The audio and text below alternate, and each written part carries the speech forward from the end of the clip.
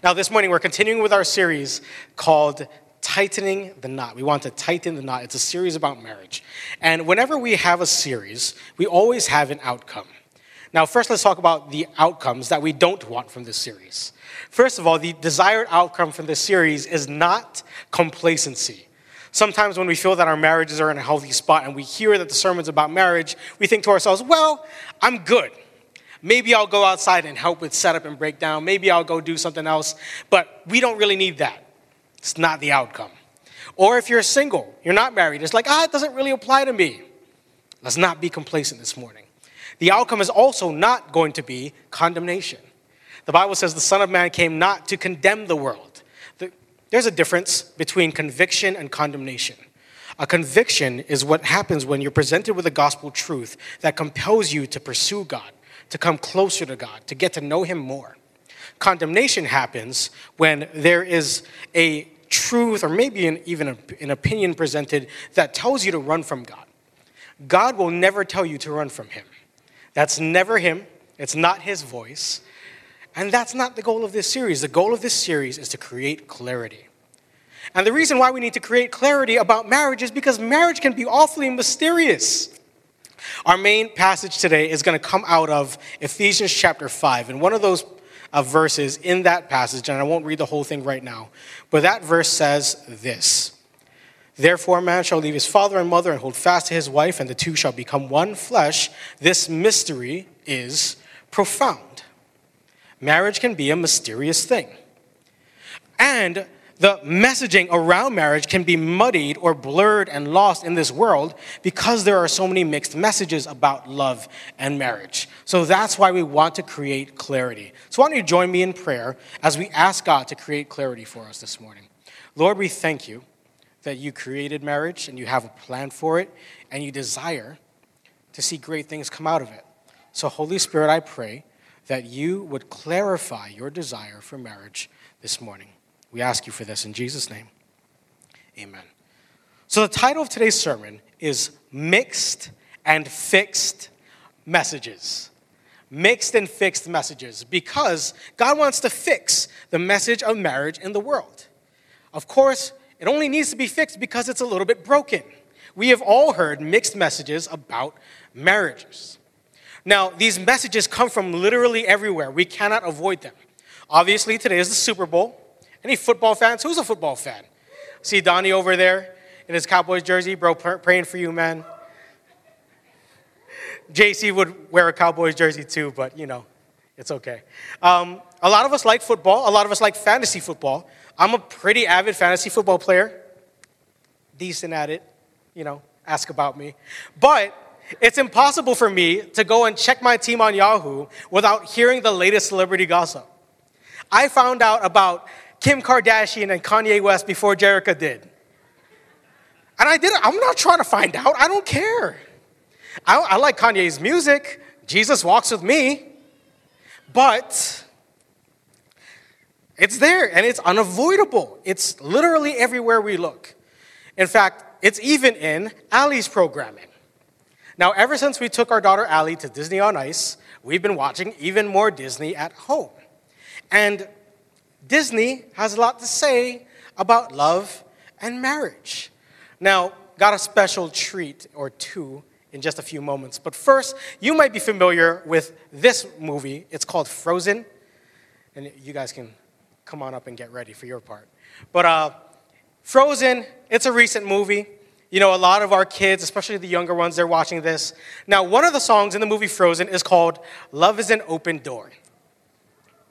Now, this song comes on after Anna meets the other dude, Hans. Yeah, put Hans on him.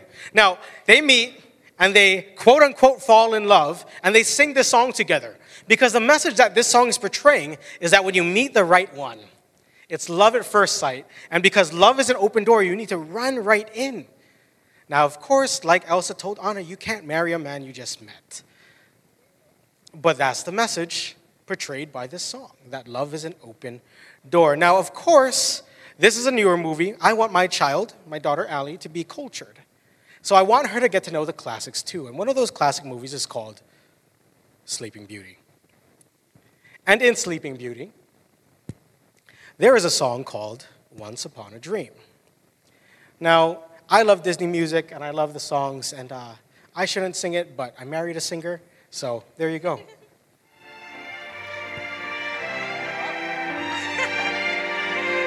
I'm living my dream, guys.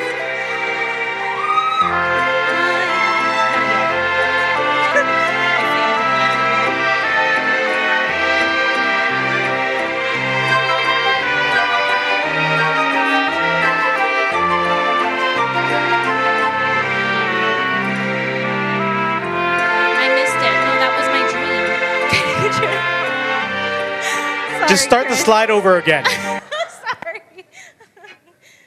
Like I missed my cue. There we go. My daughter wants to come up. Okay, come.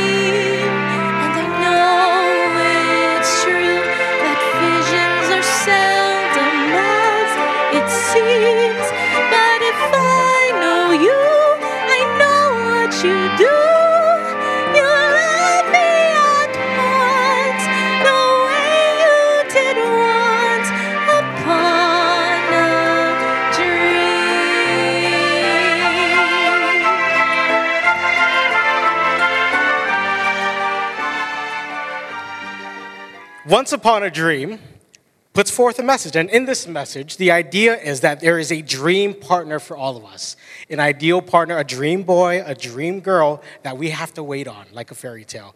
Now, we talked about a newer movie, we talk about an older movie, but those aren't from my generation. My generation includes another movie, such as Aladdin. Now, Aladdin has one of the greatest Disney love songs of all time, but I'll let DJ and Leia tackle that one.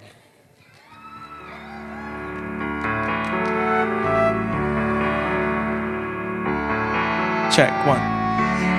One more time. One more time, run it back. I had to grab the mic. Thank you, guys.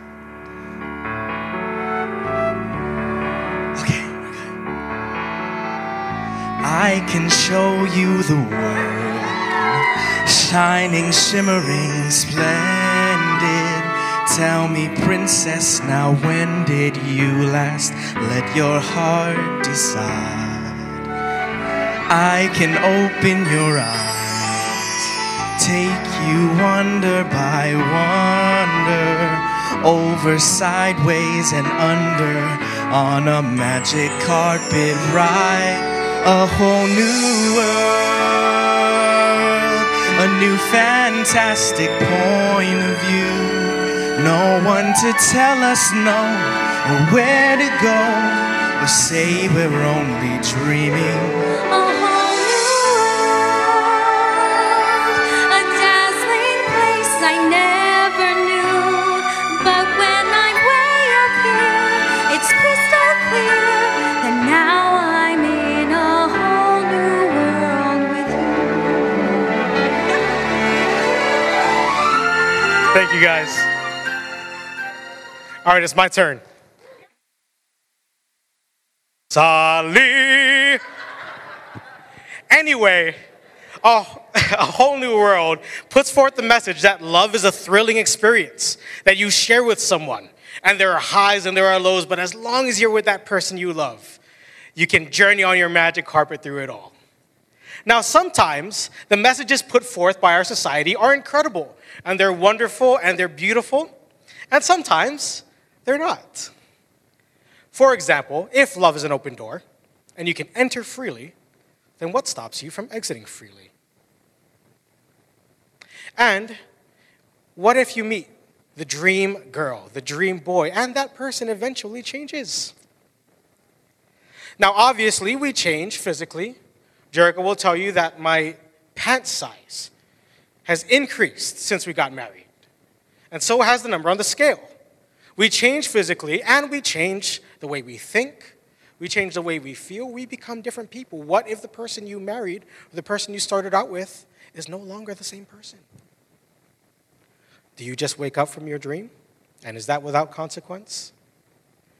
And of course, love is a thrilling experience.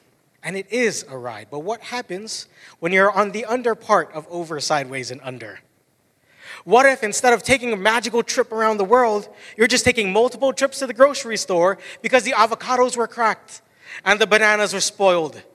And by the way, that's not a hypothetical. That happened this week. Sometimes they're great and sometimes they're not. And that's why these are mixed messages.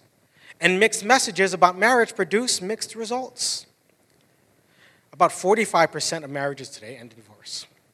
And that's nearly twice the rate as it was in 1960. In just one generation, we've seen marriage kind of be challenged at an unprecedented level. And that's why we need to be careful in the middle of all of these mixed messages. So the Bible tells us this in Ephesians chapter 15 through 17. Look carefully then how you walk, not as unwise, but as wise, making the best use of the time because the days are evil. Therefore, do not be foolish, but understand what the will of the Lord is. And the rest of Ephesians 5 will help us understand what the will of the Lord is, in particular regarding marriage. God intended marriage to mirror the message of the gospel. That's what he wants it to be. God intends marriage to mirror the message of the gospel. So God created marriage, and he cares deeply about marriage, so much so, in fact, that there's a wedding in the beginning of the Bible. God makes the world, let there be light, and let there be plants, and let there be the world in Genesis 1. And in Genesis chapter 2, we see Adam and Eve and the very first wedding. And by the way, God performed that first wedding ceremony himself. He marries them and creates a covenant between them. Then as you fast forward through the Bible, there's a marriage at the end. In Revelation 21, it's a figurative marriage. It's an analogy. It's not literal. But Jesus is married to the bride of Christ. He's married to the church. We're joined together with him throughout all of eternity. So there's marriage in the beginning and marriage at the end. God obviously has a purpose and a plan for marriage. Now, we started having this conversation last week. Pastor Roland opened it up and started to lay the foundation. We encourage you to go back. But today we're going to zero in on what might be the most important part of God's plan for marriage. And to do that, our main text will be in Ephesians chapter 5. Now, this might be the Bible's most famous passage on marriage. But what if I told you it's not just about marriage? In fact, marriage might not be the most important part of this passage. So let's go to this passage together and let's see if we can figure out together what this passage is all about. Ephesians chapter 5, verses 25 through 32. It says, husbands, love your wives as Christ loved the church and gave himself up for her, that he might sanctify her, having cleansed her by the washing of water with the word, so that he might present the church to himself in splendor, without spot or wrinkle or any such thing, that she might be holy and without blemish. In the same way, husbands should love their wives as their own bodies. He who loves his wife loves himself. For no one ever hated his own flesh, but nourishes and cherishes it, just as Christ does the church, because we are members of his body. Therefore, a man shall leave his father and mother and hold fast to his wife, and the two shall become one flesh. This mystery is profound, and I am saying that it refers to Christ and the church. So, this passage is about two different things. One, it's about marriage. But what's number two? Christ and the church. And who is the church? It's us. It's about God's relationship with us. It's about Jesus and his love for us. It's about the gospel of Jesus Christ. The word gospel means good news. It's the good news about Jesus and his love for us. Some people think of a marriage as a love story. Well, if that's the case, then the gospel is the story of God's love for us. And the gospel is the key to understanding marriage, because God intended marriage to mirror the gospel. And if we can understand the gospel message, then we will understand the marriage message. If we can understand the love of God revealed for us in the gospel, then we can understand the way we are to love one another. So what does the gospel message teach us about the love of Christ for us? Now, the gospel itself is really woven throughout the entire Bible. Now, we don't have time to read the entire Bible today. I think some of us have plans later. But we can at the very least review the gospel. Now, in the Every Nation family, one of our co-founders, Dr. Brooks, wrote this statement to summarize the gospel. A lot of times in Christianity, or really other religions too, but mostly in Christianity, we refer to a statement of faith or a statement of belief as a creed. So this is a gospel creed written by our co-founder, Dr. Brooks, who also wrote the book, God's Not Dead. And here's how this creed goes. It says, the gospel is the good news that God became man in Jesus Christ. He lived the life we should have lived and died the death we should have died in our place. 3 days later, he rose from the dead, proving he is the Son of God and offering the gift of salvation and forgiveness of sins to everyone who repents and believes in him. Now, how many of you think that's good news? This message about Jesus is very good news. In fact, it's the news by which we're saved. But now let's look at 4 elements of the gospel, 4 different aspects of the gospel that have implications on marriage. First, the gospel reveals to us that Jesus rejected sin to remain committed and exclusive. That's what's implied by Ephesians chapter 5 when it says he gave himself up. Now we know that Jesus gave himself up on the cross, and that's what our minds immediately go to. But that's not the only time he gave himself up for us. Along the way, as he lived his life, he also gave up every opportunity to sin along the way. Now, Hebrews tells us that Jesus was tempted in every way that we are. In fact, Jesus was tempted face to face by Satan himself. And yet, in spite of this temptation, Jesus didn't sin. And now, that's not because sin wasn't somehow appealing to Jesus. Right? Lust would have been appealing to Jesus. Lying would have been appealing to Jesus. Gossip would have been appealing to Jesus. Now, just because you're tempted, it doesn't mean you've sinned. Brief side note, temptation always results in one of 2 things. First, temptation can result in sin. We know that if we choose to give in to our temptation. But temptation can also result in worship. Because when we choose to reject sin, we're choosing to love God. And we're choosing to worship him with our lives. And that's the choice that Jesus Christ made every single time. It's not that sin was unappealing to Jesus. He rejected sin because he had a greater love. And Jesus was committed to fulfilling the 2 great commands, to love the Lord your God with all your heart, with all your soul, with all your mind and your strength. And he was committed to loving us. His love was exclusive, and it belonged to God the Father, and it belonged to us. And he didn't share that love with anyone else. He didn't give that love to any carnal desire for sin. He gave that love to us. Committed and exclusive. And it was also sacrificial. The gospel tells us that Jesus sacrificed his life. He died the death we should have died in our place. Now, Jesus did not sin, but we definitely did. And our sin created consequences. It damaged our relationship with God. It destroys our relationships with one another. Sin damages God's creation. And because our sin had this effect, it demanded justice. Somebody had to pay the price. But God, in his rich mercy, didn't want us to pay this price ourselves. So instead, Jesus enters the picture. And he went to the cross. Not because it was some weird symbol, because somebody had to pay the price. He went there on our behalf to take our place. And it's not because we were lovely or incredible. Romans 5:8 says, while we were yet sinners, while we were yet far from God, while we were yet enemies of God, rejecting him every opportunity we get the chance, that's when Christ died for us. So the love of Jesus is not transactional. Jesus didn't commodify his love. Transactional love says, hey, I will love you, and you will love me back. Or, and you will rub my back. Or, and you will give me massages. Or, and you will let me go out with the boys. Or, and you will let me shop for these things. That's transactional love, and that's not what Jesus gave us because we didn't give him anything. The love of Jesus was sacrificial.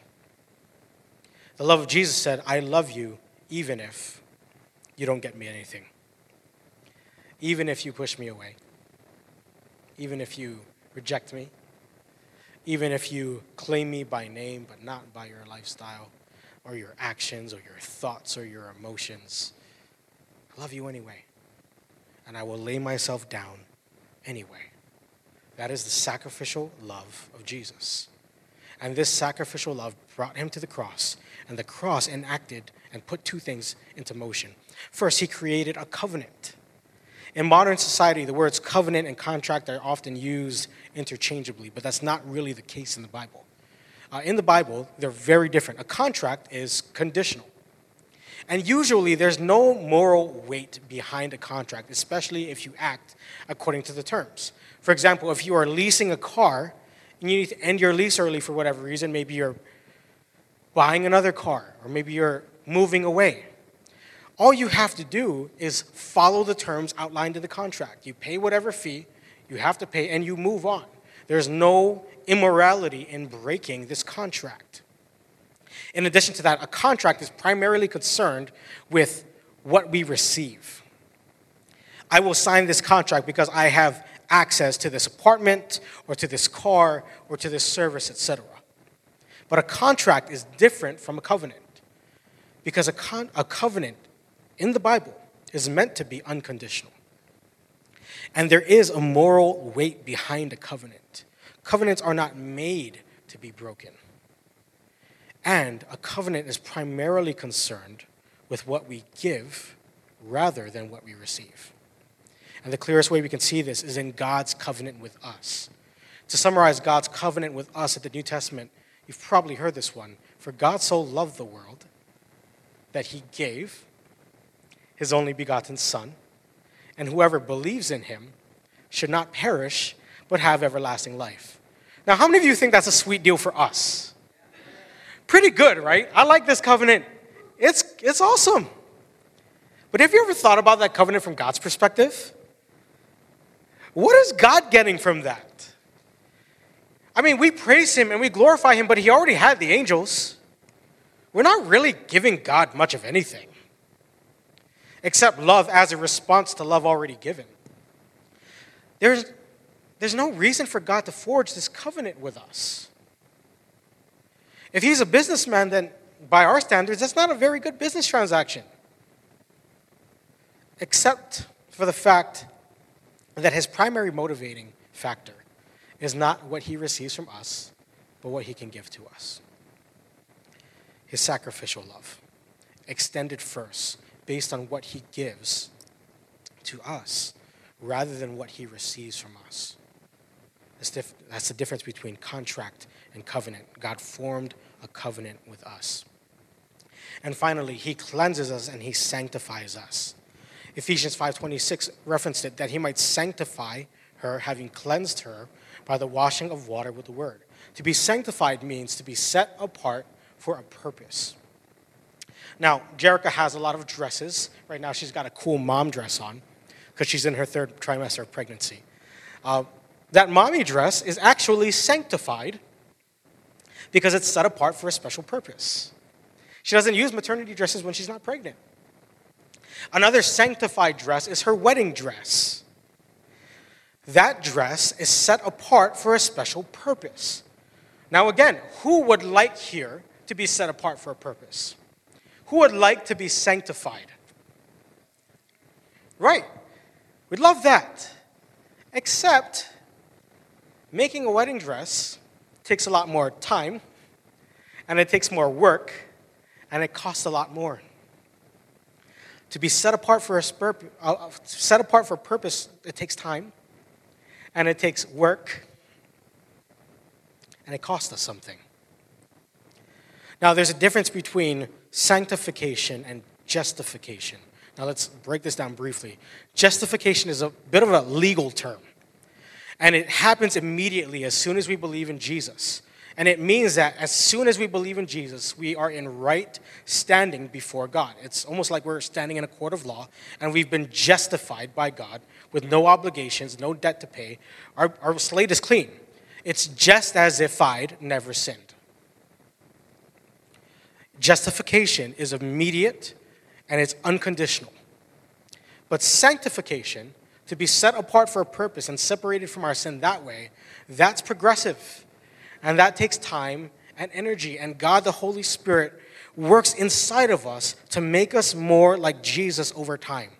And as we become more like Jesus, we become the best possible versions of ourselves. So even though sanctification takes time, and it takes work, and it costs us something, it costs us our comfort, it costs us sometimes things that we're holding on to. Sometimes it'll cost us our self-image or our brand. Sometimes it'll cost us our pride or our habits. But it's worth it in order to be sanctified so that we can be set apart for the purposes of God and transformed into the best possible versions of ourselves as we become more like Jesus. These 4 things summarize the gospel, at least parts of it, that Jesus was committed to his love for us, that he sacrificed his life, created a covenant with us, and he's cleansing us and sanctifying us today. So what do those things teach us about God's will for marriage? Because remember, if we understand the gospel, we'll also understand marriage a little bit better. First, marriage is committed and exclusive. According to God's design, love is not an open door. Very sorry, Anna. In marriage, a husband's great love for his wife and vice versa causes them to reject all others. You might have heard this read as a part of a wedding ceremony. Do you solemnly agree to take this woman as your lawful wedded wife, to love and respect her, and to live with her in all faith and tenderness, in health and in sickness, in prosperity and in adversity, and leaving all others to keep yourself only unto her, so long as you both shall live? Those words are about commitment and exclusivity in marriage. It's about being all in. And commitment has fruit in marriage. It's said that 2/3 of unhappy marriages become happy within 5 years if people opt to stay married and stay committed. But this also speaks to exclusivity. Marriage is meant to be exclusive, and that reflects God's exclusive love for us. Marriage is committed and exclusive because that's how Jesus loved us first. Second, marriage is meant to be built on sacrificial love. The thrilling experiences on a magic carpet, they fade away. They change. They get stink when you change diapers all the time and you lose sleep. This is not what you signed up for. Or, like Once Upon a Dream teaches us, we might believe there's a dream partner for us, but what if that partner doesn't exist? Or what if they change? Or what if our romantic feelings fade? Or what if our passionate physical desire fades away? These things cannot serve as a foundation for marriage because that foundation is way too shaky. That's why the foundation has to be sacrificial love. It's about what we give instead of what we receive. Now, you might think, if I'm constantly giving and giving and giving, well, what about me? First of all, I won't expound on this idea a little bit more next week, but we get what we need from God first. I am a human being with limited capacity. I am incapable of meeting my wife's infinite need for love. So if she tries to come to a limited man with an unlimited need, that's not going to work out. Thankfully, we have an unlimited God. And I can take my unlimited needs to God. And she can take her unlimited needs to God. And then with what God gives us, we can sacrifice and give to one another. And as we sacrifice and give to one another and we participate in this process of giving and giving and giving, we find mutual fulfillment through mutual sacrifice. Tim Keller wrote about that in his book, The Meaning of Marriage. The Christian teaching does not offer a choice between fulfillment and sacrifice, but rather mutual fulfillment through mutual sacrifice. Marriage is meant to be built on sacrificial love because that's how Jesus loved us first. Third, we learn that marriage is covenant. Biblically, marriage recognizes and ratifies a covenant between man, woman, and God. And that's also what a wedding ceremony should be. Now, weddings are often viewed as parties and celebrations and pageants, and all those things can be good. They're fun. But that's not what it is primarily, not from a Christian perspective. In a marriage covenant is recognized and ratified between God, a husband and wife, and their witnesses. That's the purpose of a wedding from a biblical perspective. And when this covenant is formed, it should be unconditional, and it shouldn't be broken, and it should primarily be concerned with what we give rather than what we receive. Now, we recognize we don't live in a perfect world, and we are definitely not perfect people. And we have failed to meet God's standard. All of us have in some way. But we also know that while we are imperfect people, doing imperfect things in an imperfect world, we believe in and serve and love a perfect God who makes all things new. So when we decide to take what we have, whatever it looks like, and we give it to him and turn in a new direction and follow him, he walks with us. The biblical word we use for that, it's repentance. When we repent, God redeems and restores. And if we want to see God's redemption and restoration, let's give him what we have and commit to walk with him. By his terms, one step at a time. We'll walk with God. And finally, marriage sanctifies us. In Christian marriage, we help one another become the best possible versions of ourselves. We assist God in the process of sanctification. Now, that's difficult, especially for our culture. There was a survey done, and they asked people, what does compatibility mean to you?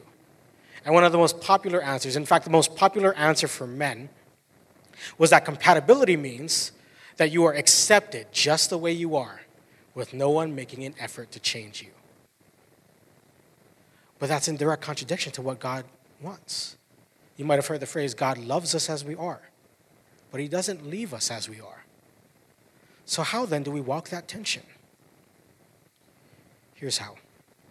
We aren't trying to transform our spouse or our partner into our perfect ideal of what they should be. It's not my job to turn Jerica into what I think the perfect Jerica looks like. We help our spouses and our partners, and we even help each other become more like Jesus. That's how we do it. Jesus is the standard. God's word is the standard. It's not about my opinions. It's not about my feelings. It's not about what society says. It's not about what your in-laws say or their in-laws say or what family says. It's all about becoming more like Christ and together seeking to be more like him and to praise him more and to love him more. And together, as we work it out and as we become more like Jesus together, we're sanctified. We're set apart for a special purpose. We begin to see this work out in our lives. You know, this has an end goal in mind. When we are with Jesus, the Bible tells us we will be like him. And that means all the sin inside us, all the bad habits, all the brokenness. When we enter into his presence, it'll be removed and perfected. And as we live our lives, one thing that we live to do is become more like Jesus along the way and get as far as we can to reaching that goal. So there will come that day where we all stand before God. And I want to be able to stand before God. And as Jerica takes her turn, perfected in the presence of Jesus, I want to be able to look at her and say, I knew it. I knew that's who you were called to be. Everything that God has just transformed, the perfect version of you. I believed in it the whole time. And I'm glad that I got to be a part of that. When we participate in sanctification with one another, we don't belittle each other. We believe in each other. We believe in what God has called one another to be. Not what we think one another can be. What God has called us to be. So when we understand the gospel of Jesus and the way he loves us, it causes us to work this out in our lives, where we see marriage as this picture that is committed and exclusive, built on sacrificial love, that creates a covenant. And this covenant, this promise of future love, creates a safe place where we can work together to be cleansed and sanctified and become more like Jesus. Now we're about to start wrapping up, but as we wrap up, we can think about things this way. Marriage reaches the peak of its beauty when it reflects the love of Jesus. Now, this version of marriage might sound like a fantasy, just like Frozen or Aladdin or Sleeping Beauty, especially for those of us who have seen marriages fail. I've seen marriage fail. I know a lot of you have too. And when we've seen it fail, it's hard to picture it this way, but why don't you try?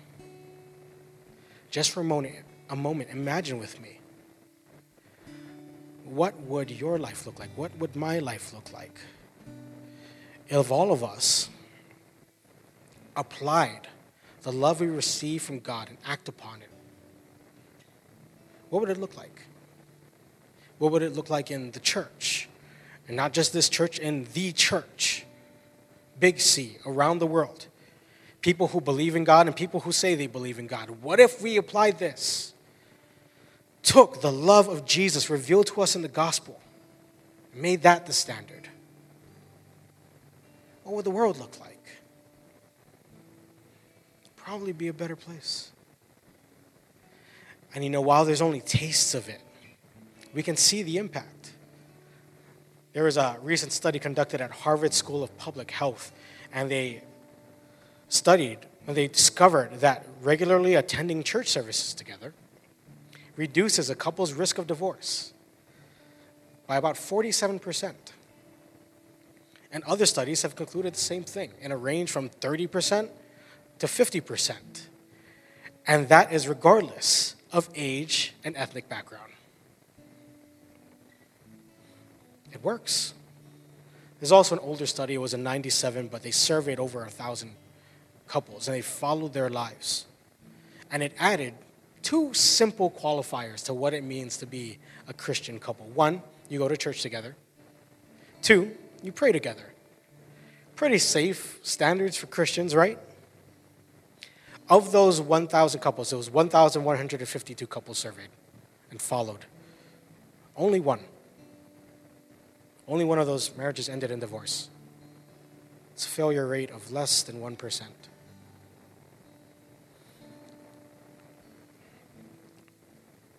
It's the beauty of marriage, reaching its peak when it reflects the beauty of the gospel.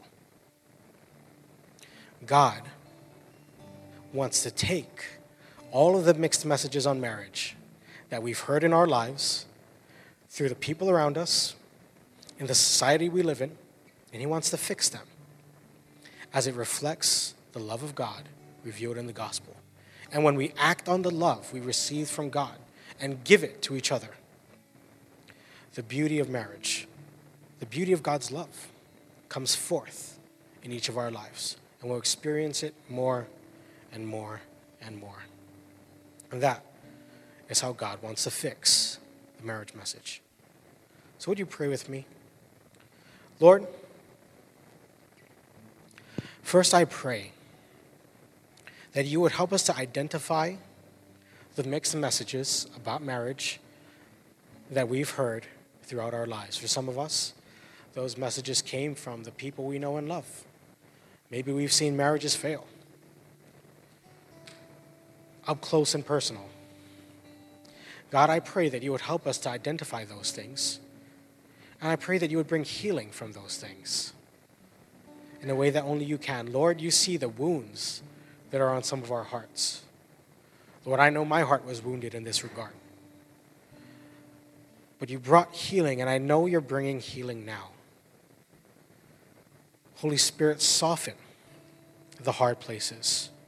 Heal the fractured places in our hearts so we can see things the way that you see them. And then, Lord, I pray that you would help us to understand and remember the way you love us. That it would be loud and unavoidable in our lives. And that we would grow in this rich depth and experience of your love for us. And from out of that, from out of this personal and real, authentic experience of your love, that we would be able to love one another. God, we thank you. We thank you. We thank you. In Jesus' name, amen.